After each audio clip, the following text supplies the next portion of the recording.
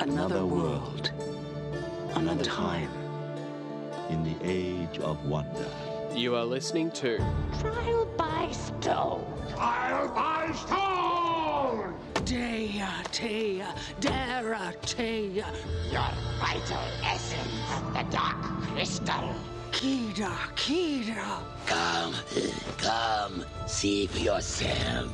Aru, Garu. How very interesting. Dea, Tea. I feel the song of Thra in my heart. Now go, you heroes of Thra.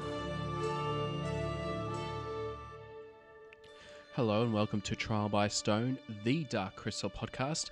I'm your host Phil, and I just want to say thank you so much for tuning in to this very special episode of Trial by Stone. And for this episode, we are going to do an audio commentary. We are now going to do with episode 2 of the Dark Crystal Age of Resistance.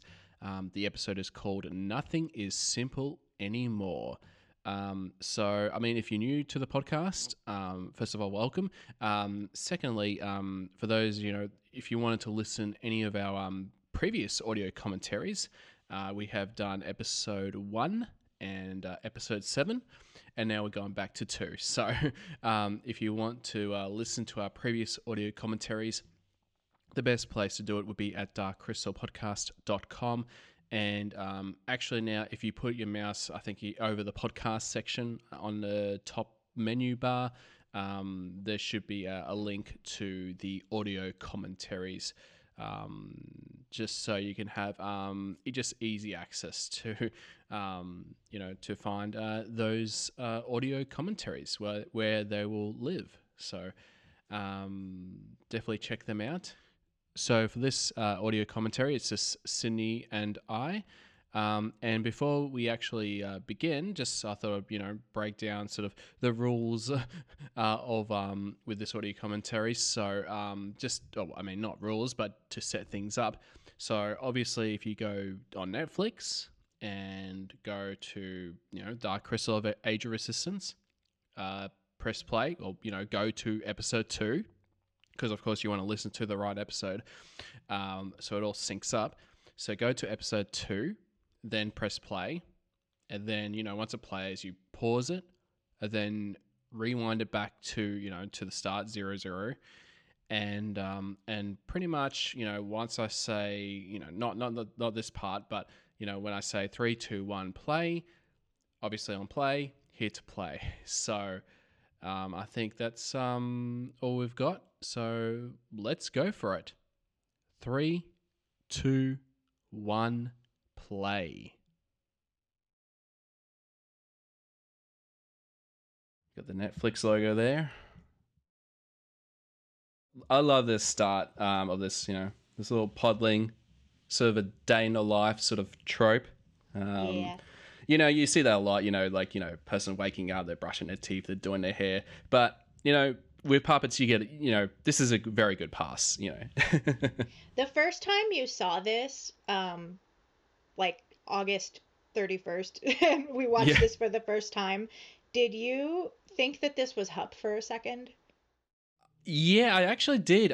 It was sort of like, I had no idea whether this was Hup or, I definitely thought it was Hup. I did too. But I had the same thought. This was like the first introduction of Hup. I love it. The flick of the hair. Kiss in the mirror. And I was already like, I love this guy. He's amazing. I have to say, I love how this moment right here, where he's turning the corner and the door's open and there it is, the Ori. Yeah. Yes, yeah. It really mirrors. It's so reminiscent of that reveal in the movie. Oh, definitely. It's actually less darker as well. Yeah. So you can actually see. Hallway. Yeah, exactly. Yeah. So no, which is really cool. And you don't realize it, so you want to stop and rewind it the first time you saw it, because you're like, oh, I didn't realize we were in Augra's house. Wait, I want to see that. There's more of Augra's house we haven't seen before. Yeah, absolutely. Yeah. And I was curious about where that podling, if he actually just lives nearby, or if he actually has to trek up, the high hills, just to get to her observatory.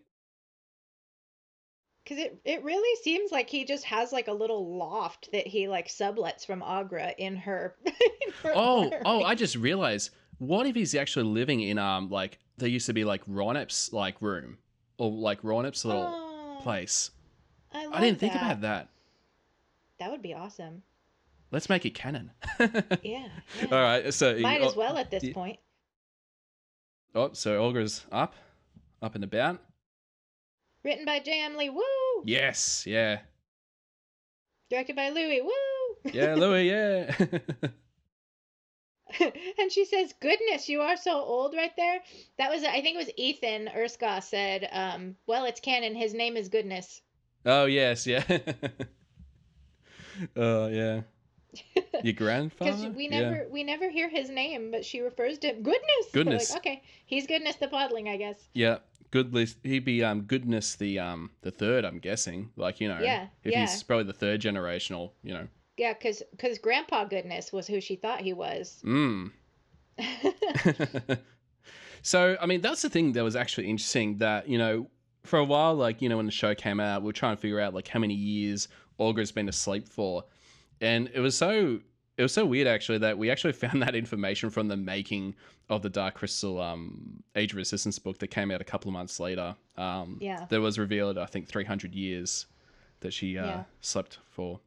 And I'm always curious about like if like I definitely feel like in season 2 whether she would there would be something more to her venturing amongst the stars. Yeah, kind of showing us what she saw in that time. Yeah. It's just something I always thought, had they done another season, that might have been like an arc, just a storyline. Because I always imagined, because originally I really thought that Olga was going to be a very small role in the show. I didn't think it. I didn't imagine that her role was actually going to be as big as what it was. I thought she was going to be like pretty much like the Gandalf of The Hobbit. If you with the Hobbit books, he just appears every now and then. He's there at the start, but he goes away and comes back and goes back and forth, sort of thing. And that's what I thought that Olga was going to be. Well, because she doesn't have the original voice, so you thought, well, there's no way that whoever does Agra's voice, because of course we didn't know at the time who was going to be Agra's voice. A lot of us hypothesized that it was going to be Helena Bonham Carter because we knew she was going to be in it, but we didn't know who she was going to voice. Yes. None of us were ready for what Donna Kimball was going to serve up to us. Oh yeah, no, Donna Kimball, yeah, amazing, just amazing. Yeah, I did remember when we met up, when we went to Henson Company back in April 2019, myself and Jamie, and we did try and get her to, can you give us a little, a voice of Olga, but no, she couldn't. She kept true to her NDA. Well, she did it for our podcast, though. In my interview with her, she did do it. Oh yeah, after when the show came out, yeah, obviously, yeah. So yeah, yes. We got a little bit of freedom at that point. Oh yeah, she totally. got a little freedom rather. Yeah. Amazing. I know. One of the shining silver linings of a show getting canceled is then the cast gets to like talk about it a little more after. Yeah, exactly. Yeah. It was so interesting actually in this scene. We're seeing Fizzgig. Did you actually thought about like whether that'd actually be a journey with Deet and the Fizzgig heading off to Hurrah? I mean, I knew she was gonna have to meet up with Hupp and the other characters at some point, but yeah, I did consider for a minute. They're like, oh yay, she gets a little Fizzgig sidekick, and then this guy popped up, and I was like, is she gonna have like a little squad of Fizzgigs? Because that'd be cool. Oh wow, yeah. And that would have been pretty awesome if she had like a little horde of, like a little Fizzgig entourage. But yeah. Like with Star Trek with the Tribbles, though. with Kirk surrounded by those Tribbles, yeah. Just surrounded by the Fizzgigs.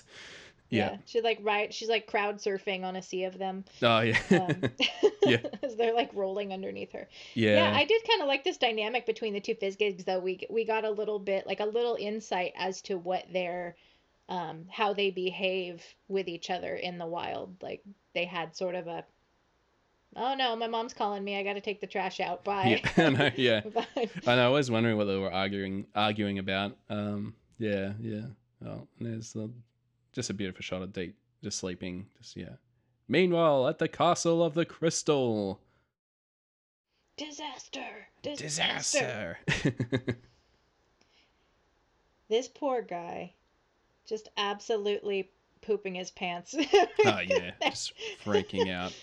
Because I can't imagine, like, honestly, I think the Gourmand is kind of the scariest one. Like, I don't think he gets enough credit for being, because he's gross. Because he's so gross. Like, of all the Skeksis, if I had to pick one that I want in my face the absolute least, like, do not want that one near me, it would definitely be the Gourmand. Near the Gourmand. The other ones, like, you could have a good time with in some capacity, but the Gourmand is like, he's probably stinky. Yeah, He's so aggressive, like, you're not sure if he's gonna eat you. Like, he has no qualms about eating anything. So, yeah, he's that poor little guy. That guy just got right in his face, and he's... Although Harvey did an awesome job with his voice, I gotta say. Yeah, definitely, yeah. The Emperor. This little play for the Chamberlain securing his spot next to the Emperor. Like, this is my spot right here. And we're seeing that dynamic between the lesser Skeksis, the ones who are beneath the Emperor. Like, the whole time, even though they're loyal to him, they're not really loyal to him. They're really out for who's going to be next in line from the very beginning. They're all self-serving.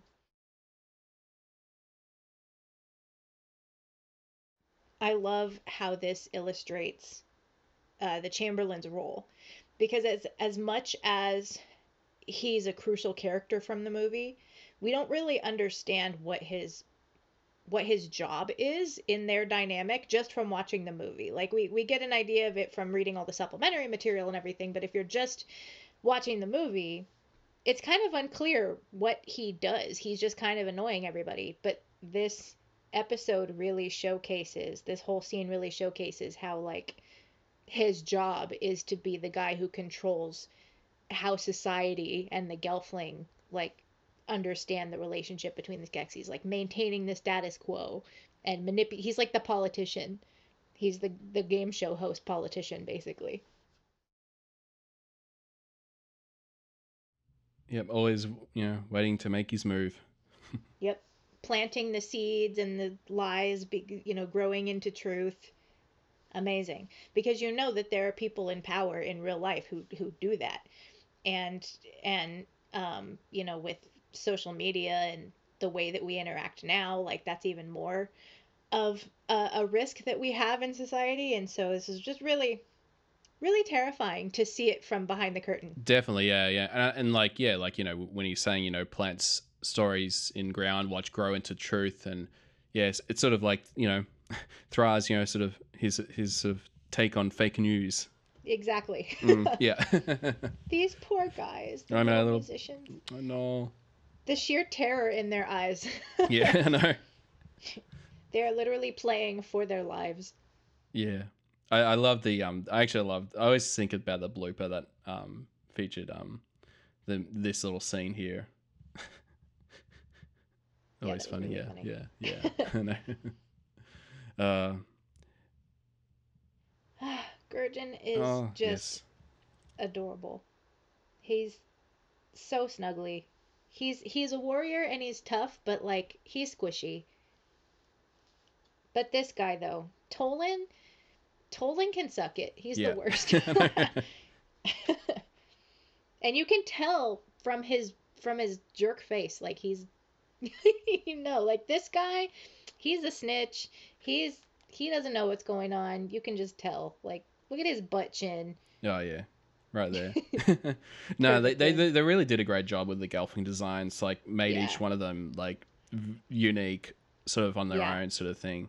Whereas, in the original film you had the two Gelflings, and you think, it'd be sort of hard to replicate that, and have the facial appearances be different. I mean, so they don't all look like a bunch of Jens and Kiras. So no, I do remember some people were complaining about how, like, they could see that some of the background Gelfling were made from the same molds, and I'm like, well, yeah. Oh yeah, no, it's like, well, when you have a budget, when you have a budget and they can only make so many, they can be. But they're still like they did a really good job, even that considered, like which background Gelfling to use for. And I mean, come on, you look into a sea of humans, and a lot of them start to look alike too when you're not paying attention. If they're just the background characters in your story, right? Like, it's or you, understandable. or you just, or it's like, there being some films where they're just like, here's 10 people, and then we just, copy and paste, have more of them in post, so it looks like there's more people in the background, sort of thing. Yeah. So Literally no, I'm pause. not too fussed about that. That does not. Yeah. Yeah. Not with Dark Crystal. So No. Dreamfast number 2. Yeah. The fact that like there's tears in both of their eyes, and that Gurjin's immediate reaction is to, well, first of all, the fact that Gurjin does not hesitate at all when Rian is like, let's dream fast. And Gurjin is like, absolutely, I trust you. Even though they're talking smack and I don't know what's going on, I still trust you.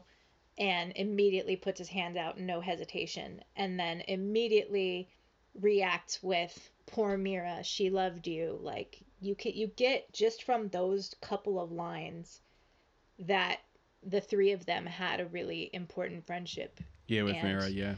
And Yeah. I love that it, like, with this Dreamfast, that it was just audio, there was no visuals, because it's like, well, we don't need to see the visuals, because it's like, well, we know if you've watched episode 1, it was only one episode when everything went down, so, you just had the audio, I think worked really well. And of course, I did love the little nod, when they, when Ren, I think Ren says, together then, yes, the little nod to the original film. Yeah. Now we're back at the forest, yeah. Deeked. Our Spidey boy. Yes. Spitter. Or Ew. Thredder. Aratham, yeah. Drool. Ugh. Aratham drool. Yep. The puppetry on the Aratham, that's just, I mean, look at it. I know, yeah. So what real. can you even say about that? Like, you almost, like, if you're not thinking about it, it's one of those ones where you forget that you're watching puppetry, and then you go, wait a minute, how much of that is puppet? Surely that's CG, right? Or that's like a little remote controlled thing. Like, nobody's operating that with their hand. Yes, they are. Yeah, I know, yeah. It's seamless. The blend between where it's CG and where it's puppetry. I will sing this song on my dying bed that they used CG only to enhance, where they absolutely had to, and they did such a good job making it seamless. Yeah, absolutely, yeah. And I loved friggin' puppet. And also, like, with the scene, for example, you're seeing a lot of feet moving, like with Dean, and then, well, now with Hup. I know. I remember there was like one of the things that Louis actually wrote in the I think when he was interviewed, I think for Empire magazine, is like, one of the things that, I don't know, to watch out for in the show or something like that. And it was like, you're going to see, a lot of, feet moving sort of thing. Yep. Yep. Because usually, you hide the feet because, it's the puppeteers underneath. But, with some shots, to actually see their feet, just so they seem, that they're not puppets at all. Like, yeah. Creates that illusion of these are not puppets. Yes. These are actual living, walking things. Oh, poor Hup. I love the just Hup's willingness. Like, he has no idea who Dee is. He doesn't know her. And he's just like, yeah, throw me at the spider. Yeah, like, I know. Do it again. Again. Podling justice. Yeah, oh, smacks it. He falls immediately bam. In love with this character. Yeah. It's funny, I recently sat down with my brother and watched this episode because forever ago I made him watch the first episode. And he was like, yeah, I could see wanting to keep watching it, but him being a super busy guy or whatever, and he's just like, I want to watch it with you. He didn't want to watch it by himself. Because it was like my thing. So the last time I was with my brother, I put on episode 2. Nice. And immediately, before it even got to this point, I think we were right here actually, and my brother goes, well, here's my favorite character. Yeah. Yeah. And I was like, yeah. I know, yeah. Hup's the best. You cannot deny Hup's charm. Like, No. It is impossible. And I think Andrew, my fiance said the same thing when we very first watched the show together. way back in August of 2019. He was like, "Oh, I love this guy. He's my favorite." Yeah. Became a lot of people's favorite characters. Yeah. There needs to be more. I mean, there needs to be more Dark Crystal merch in general, but one of those things needs to be like there should be little Hup hand puppets. Oh yeah, that'd be amazing. I want a Hup spoon as well. I have a Hup spoon. Oh, do you? incidentally. It's not licensed or anything, but No. my friend gave me a wooden spoon that she specifically like crafted to look like Hup Modeled it. spoon, Yeah, and nice. yeah, so I'm yeah, I have a Hup spoon I'm very proud of. I know, and it's such a thing. It's like it's really up to the fans to do the merchandise, say, for themselves. It's a good thing so many of us are creative weirdos. So Yeah, exactly. Yeah. Otherwise, we'd be totally screwed. I know. Yeah. We laugh, but we cry inside. Yeah, I know. I still would love to know, like, having the script or like having the subtitles of what Hup is saying.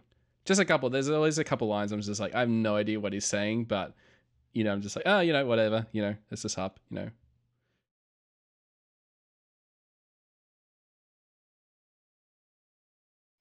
It would be awesome to have a commentary from Joe Lee on this episode. Yes. Yeah. I mean, yet another thing that would be great content on a Blu-ray release. No. Just Yeah. saying. Yeah. But I feel like because he put in so much effort and did such a great job crafting that podling language. Oh, absolutely. Yeah. Because I you know. Yeah, he that has Hup it. is saying words. Yeah.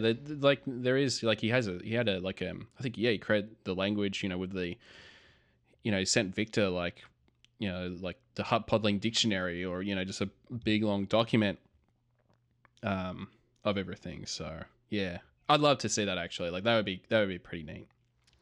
The next time we chat with Victor, we'll have to ask him to sort of translate those moments in between where Hup is muttering random podling nonsense. Yes, yeah. I know. So now we at the Here's library.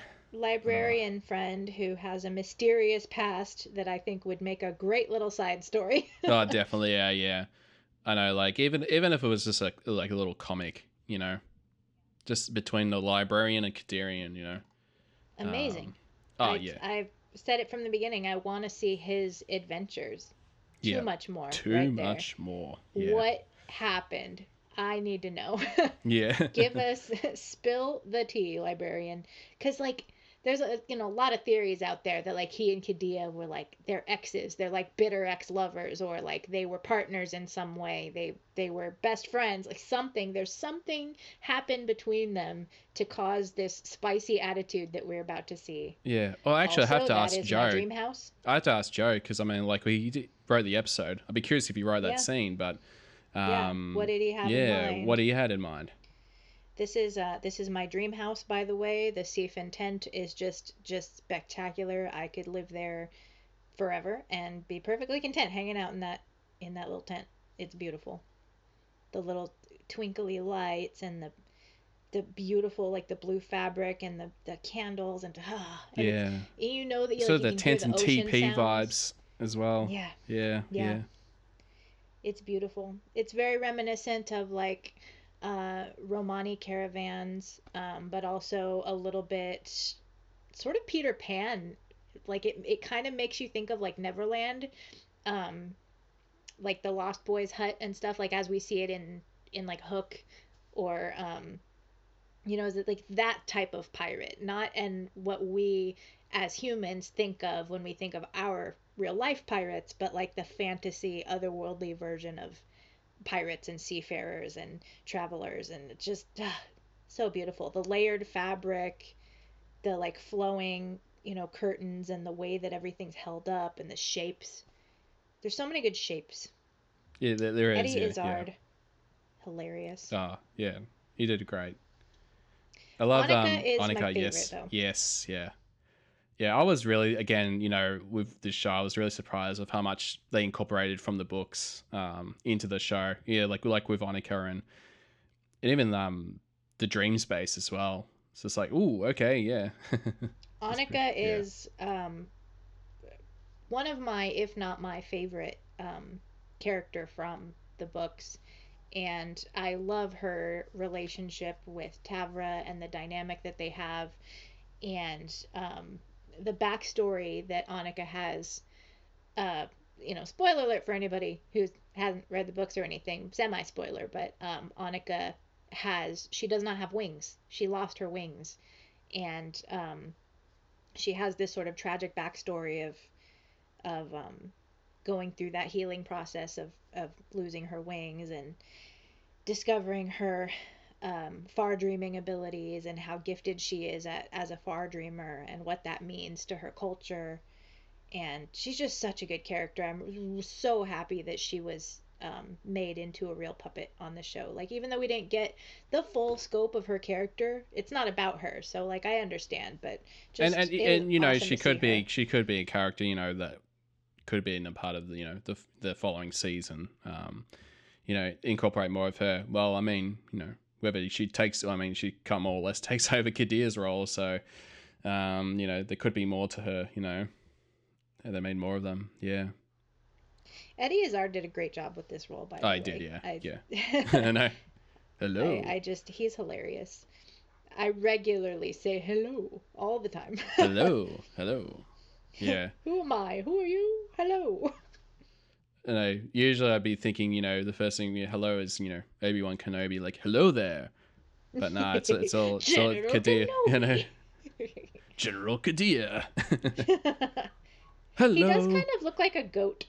Yeah. His like the structure of his face is very goat-like.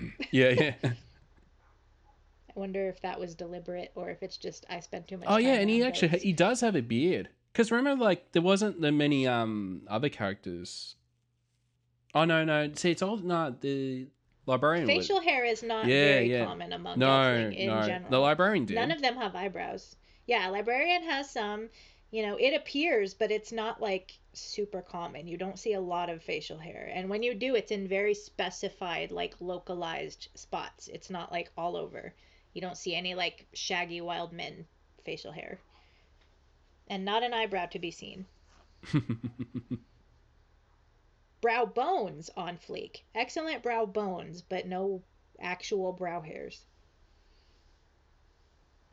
You can see like the shades of those of us who've read the book, you can sort of see the shades of the relationship between Annika and Tavra in the way that she interacts with Brea.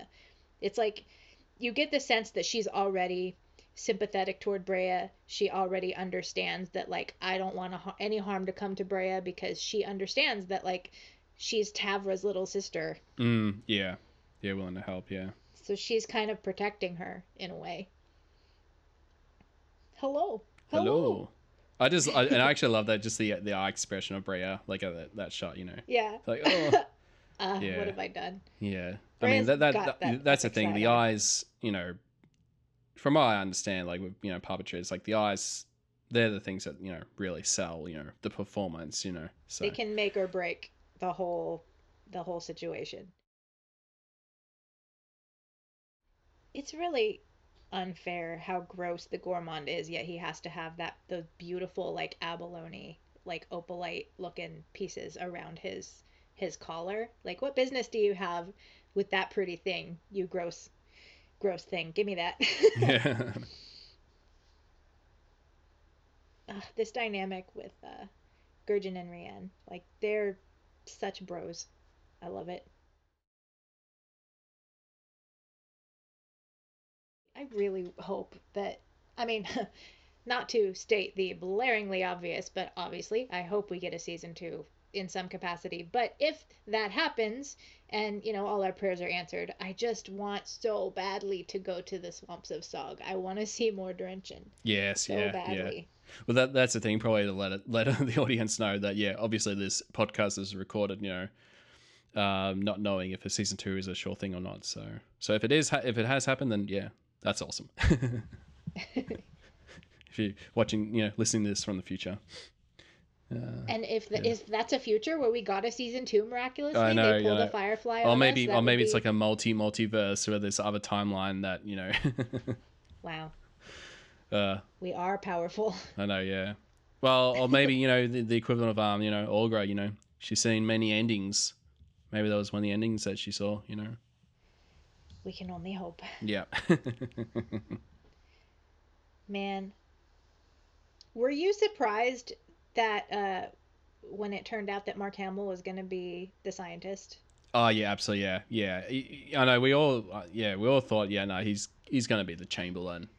Easy, hands down. Thought for sure. Yeah. And I'm sure he would have done great as the Chamberlain, but now I'm like, oh, I'm so glad that. Yeah, I think Simon Pegg, he did great. Yeah. It's always one of those things where it's like I'd actually like to listen back to the old shows like before Age of Resistance, and just because I just want to know like what I, but I was pretty certain at the time we were like, he's going to be the Chamberlain. But yeah. Yeah. Because when you think of Mark Hamill and, what an iconic voice actor he is, set aside all the Star Wars stuff, obviously, but even if you don't think about Star Wars, Mark Hamill is just one of the top voice actors and character actors. And so you would have thought that he would get the Skeksis that we think of as more of a main character. And honestly, though, Simon Pegg matches the original voice of the Chamberlain so much more than Mark Hamill matches the original voice of the scientist. They're totally different because he's still Mark Hamill. You sound. Yeah. Not a diss on Mark Hamill at all. Like, he's a great voice actor, but you pretty much always know when it's him. Like, you could tell when it's him. And I understand now why maybe having him be the voice of the Chamberlain would not have been the best idea, because it would have maybe been distracting to know that he was Mark Hamill, because it's kind of impossible for him to not sound like himself. Yeah, and with the Chamberlain, he had a much, he has a really big role in the show, and whereas you forget he's Simon Pegg. You straight up you do, that's Simon Pegg. Yeah, and you can't really do that with Mark Hamill. No, at least I can't. Him eating the lock snake. Such a cool design. A really cool creature. And that was like one of the things, like you probably won't see it here, but maybe later on, you see the Skeksis' tongues are like digital in some places. Yeah. Pretty flappy. They can be a little distracting. I will admit that I feel like they did go a little overboard with the tongue flapping. Okay, yeah. But not so much that it, I wasn't flipping any tables over. Oh, no. Just if you're gonna nitpick any little tiny detail to be. Yeah, and then like when Jamie and I, when we met Louis, and I think that was the one thing he showed us a little clip, and he's like, oh, did you notice anything different, about it? And actually, I was the one. I think I was like, oh wait, I'm like just thinking about it. I'm like, oh, it's the Skeksis' tongue, isn't it?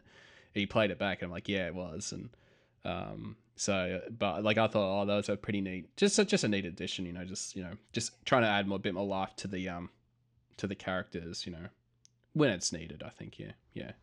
I definitely think it was a good choice. There's just certain moments where I feel like there's a little too much emphasis on it, a lot of tongue waggling, but not so much that it made the show any less wonderful. No. I can see the lock snake in your teeth. Speaking of Simon Pegg, I was just thinking about it today. Other writers and directors that I would love to see involved in a Dark Crystal project. But Edgar Wright would be amazing in a partnership with Henson. Even if it wasn't Dark Crystal, I just feel like Edgar Wright has such a great... he's such a good visionary in terms of like details. Oh, because definitely, if you think about like Shaun of the Dead and Hot Fuzz, Hot Fuzz, like on the especially surface, Hot Fuzz, yeah. They seem like just sort of like irreverent comedies on the surface. It's like what Netflix would categorize them as.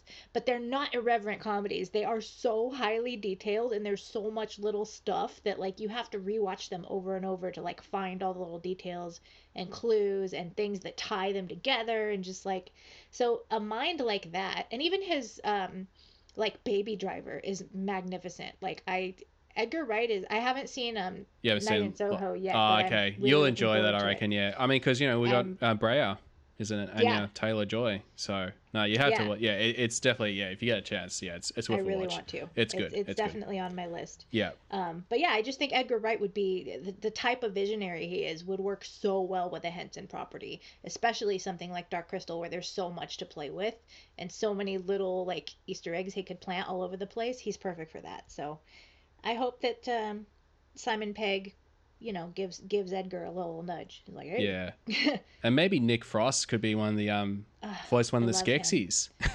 Yeah.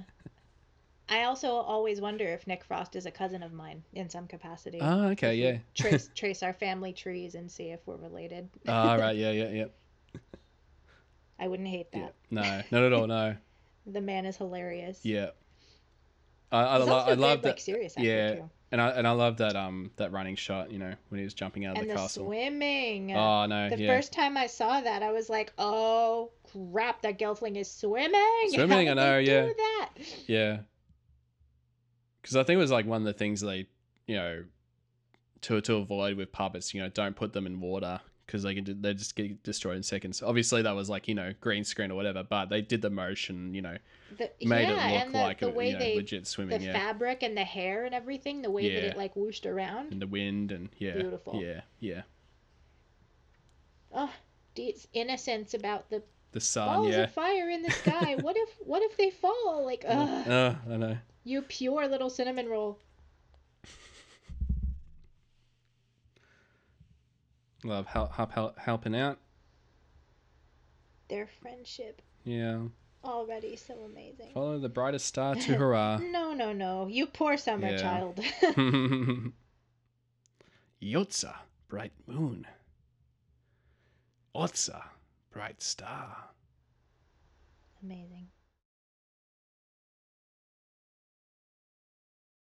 The fact that she, like, the reason why Hup loves Deet so much has to be because she doesn't question. Like, yes, you're a paladin. You're already a paladin in my eyes. You're a hero. That's not a spoon, it's a sword. I fully support you. Like, right off the bat, like, she doesn't question it whatsoever. And he's like, at last I feel seen. Like, this is Yeah. someone who will never make fun of me. Yeah. All these sassy blondies. So many pretty braids. Seeing Just times like this where it's just like you just marvel at just the attention to detail and it's like, wow, look at this set. that throne is the wing details in it. It really they did such a good job with the set design showing you just about everything you need to know about the culture of each clan. Like I was talking about before with the Seafin tents, like it shows you all the inspiration of the different cultures. It shows you so much about the Seafin culture, and then same thing for Evaporin, like the shapes of everything, the color palette, the textures, that sort of stained glass. Like, we are proud of our beautiful gossamer wings that look like, opal, and all of our lavenders and our icy tones, and like, you don't even need to see a puppet yet to know, like, I see what these ones are about. Oh, poor Breyer. Yeah. Off to the Order of Lesser Services. And the jingly hat. Yep. Meanwhile, at the Castle of the Crystal. Always keeping it, always like doing that voiceover. Meanwhile, at the Castle of the Crystal.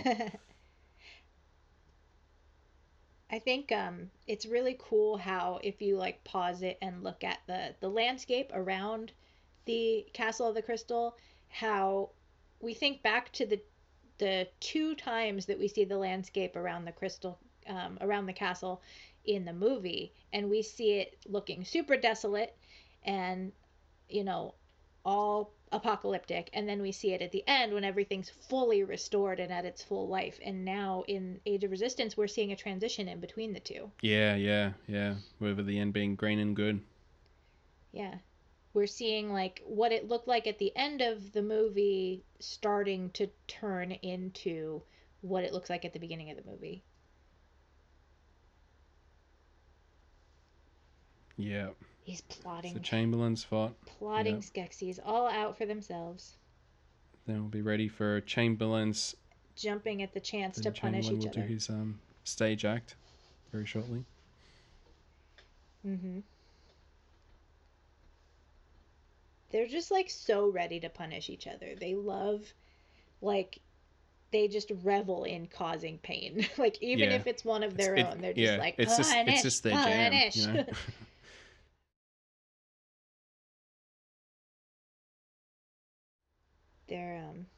They're very metal in that way. Flog me, scold me. Riddled with shame. Such The shame. fact that he's Yeah. literally playing them the same way that he plays the Gelfling, like he's doing the same like manipulation tactics Yeah. Please to make the peace. Emperor. Yeah. Yeah. Like, such cojones on this guy. I know.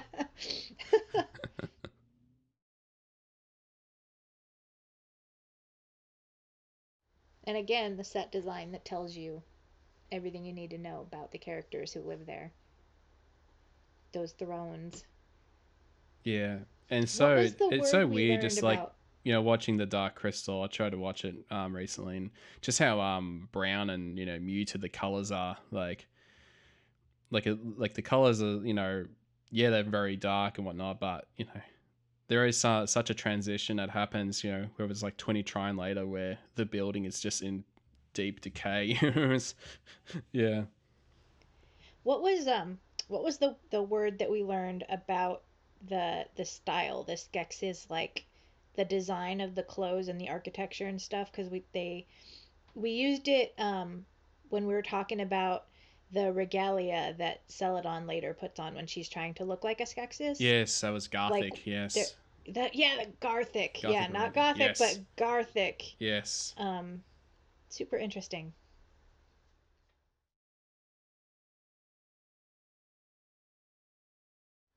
Time to punish. Yep. Prepare the scientist. I feel like Keegan was a really interesting choice for the Ritual Master. Yes. Yeah. Yeah. It's kind of divided. Like, I know a lot of people, I mean, not a lot, but, you know, enough people who Yes, yeah. are complaining fans mentioned that, you know, they didn't like the choice because they didn't think he sounded enough like the very deep bellowing voice that the Ritual Master has Yeah, in in the the original movies. film. Like, Yeah. he's Yeah. So, no, honestly, wait, like, stop! You can't. yeah, that's yeah, that voice is so like iconic, you know, compared to the other ones. It's just like he stands out because it's so like, oh, Chamberlain. It's very, very rich and deep, and I feel like Keegan did a actually pretty good job of Yeah. replicating Very- that, very but like decent, a younger yeah, version yeah. of it. Yeah.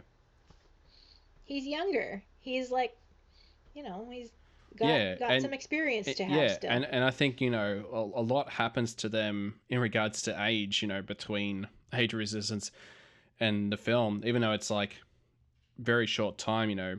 It's kind of weird. It's like, you know, this is, you know, they've been themselves for about 980 trine, and then, but then it's like the last 20 trine, you know, they just, yeah, they struggle in, and even, it's even funny, you know, with them like struggling to walk, which back then you could say, oh yeah, it's just, you know, yeah, it's, you know, puppeteers, it could be a bit challenging, but at the same time, it's like, well, that's just the way they were, you know, in the film compared to the show where they're able to move about and, you know, move freely and all that stuff. Yeah.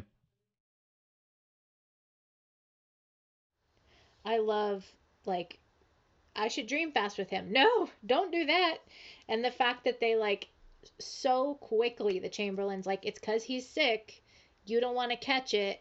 And Ordon immediately buys it. Like, totally, that makes perfect sense because that's why he's been acting the way that he's been acting, because he's not well. Like, playing right into their game. This poor guy. You know, like, he loves his son so much, and he's like feeling all of the regret right now of like not having done a good enough job. Ugh.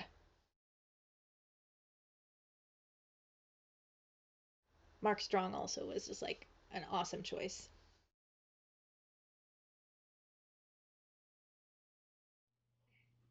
Their little Oh, dances. cheering. I just Yeah. imagine how fun that must have been as a puppeteer to make the Skeksis like dance around. Dance around, yeah. I got the musicians back at it. Mm-hmm. Yeah. Hell yeah. Yeah, because I don't believe we see the Skeksis dance at all in the original movie. No. There wasn't a whole lot of dancing. Yeah, So yeah. that's one of the things that I always imagine. What would Jim Henson think if he could see them dancing? Yeah, I know. dancing He would have loved it, I reckon. I mean, his favorite scene was the banquet. That was, in the original film. So, yeah. I mean, it's one of those things. Just going back to Aughra's Observatory, like I understand why, I mean, they didn't do like a full-on set for it because it's like, well, they only had it for episode 2 and that was it. But still, they did a great job, and I mean, yeah, hope that they'll go back to, if we ever see more Dark Crystal, that they go back to Aughra's Observatory. It'd be pretty neat. Well, plus again, we're seeing Aughra at a totally different stage in her life, and everything she goes through between now and the movie, like, you look at this scene and then go back to the scene that we're talking about in Dark Crystal Minute right now, where we're essentially in this same setting, but in the movie, and it's so much more cluttered, lived in. There's more stuff everywhere. You can see that everything's kind of in disarray. She's been living amongst herself for all this time, sort of in exile almost. So it's interesting to compare the two, and it makes sense that it wouldn't look identical. She's not the same as she is in the movie. No, she can't be. No. Well, that's the thing. Like in the movie, I just think she loses her mind, quite a bit after whatever happens, So, yeah. Well, she's riddled with guilt and responsibility and knowledge. Knowledge is a heavy, heavy thing to carry.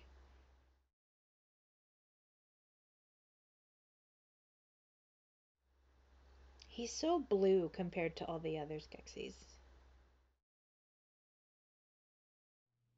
And this actually was, this was actually, again, when we met Louis, Jamie and I, this was actually one of the scenes he showed us. Oh man, that's a big one. Yeah. It was actually, because I was actually thinking back then, like, I think the story was, because, of course I couldn't say too much, but his sort of explanation to us was like, the reason the Skeksi, with Skektek, he's doing the Peeper Beat or whatever is because, he helped Aughra with something, or Aughra helped him, or something. It was something like that, that. Yeah, he couldn't tell you too much. No. Which, of course wasn't the case, in the context. But I think, just in case if we leaked it, but not that we would have, but, it's just, he had to come up with something, I think, yeah. He had to give you a little misdirect. Oh, yeah, definitely, yeah. Which I wasn't too fussed anyways. It's like, it's like... What kind of creature do you think this thing is made out of? Because that's clearly a skeleton. Yeah. That cage is like, that's made of bones. I would love to see what animal that used to be. Yeah. So messed up. Oh, yeah. Evil little eyeball shrimp. Oh. He's like a shrimp and a scorpion and a praying mantis. Yeah. And and the sound effects, I know. like going black and just hearing the sounds of the eyeball crunch right now. Oh. Crunching, squishing. Because I think they were going to push that scene a lot more, weren't they, originally, I think? Like I mean, yeah. They could have, for sure. Yeah. But at the same time, it's so effective. I know, you don't need to. Have it black. Yeah. Sound effects. Well, because if you think about it, if you're getting your eyeball eaten by the Peeper Beetle, like we're getting that experience that the scientist is getting, where everything goes black, but you hear the sounds, and it's terrifying. Yeah, that's pretty terrifying. You don't need to see it to know that that's horrible. No, absolutely like, not. The sounds are worse, honestly. Yeah. So there's episode 2. I know, that's episode 2. Attack of the Peeper Beetle. Yeah, I know. Oh, yeah, so, and well, the episode called Nothing is Simple Anymore. Yeah, so I think we'll wrap it up. But yeah, I mean, again, always enjoy doing these audio commentaries, and if you like us to do more, let us know, and we'll probably keep doing more of them. You know, get some guests on. That'd be awesome to have. I would love to do this one again with Joe. Like, that needs to happen. I know. I mean, we can just do an episode 2 audio commentary all over again, but with Joe. Yeah. This was just rehearsal. Oh yes, yeah. I know. Yeah. All right. So yeah, we'll wrap it up. But again, yeah, thanks so much. Hope you enjoyed our audio commentary for episode 2 of the Dark Crystal: Age of Resistance. Nothing is simple anymore. I think it's actually the only audio commentary that there is on this show. Is just just us. Yeah. So so no, it's all good. So again, thanks, and definitely stay tuned for more Trial by Stone. See you next time. If you'd like to get in contact with the show, you can do so at darkcrystalpodcast@gmail.com. Like us on Facebook at facebook.com/darkcrystalpodcast. Follow us on Instagram at darkcrystalpodcast and on Twitter at darkcrystalpod. Thank you all so much, and stay tuned for the next episode of Trial by Stone.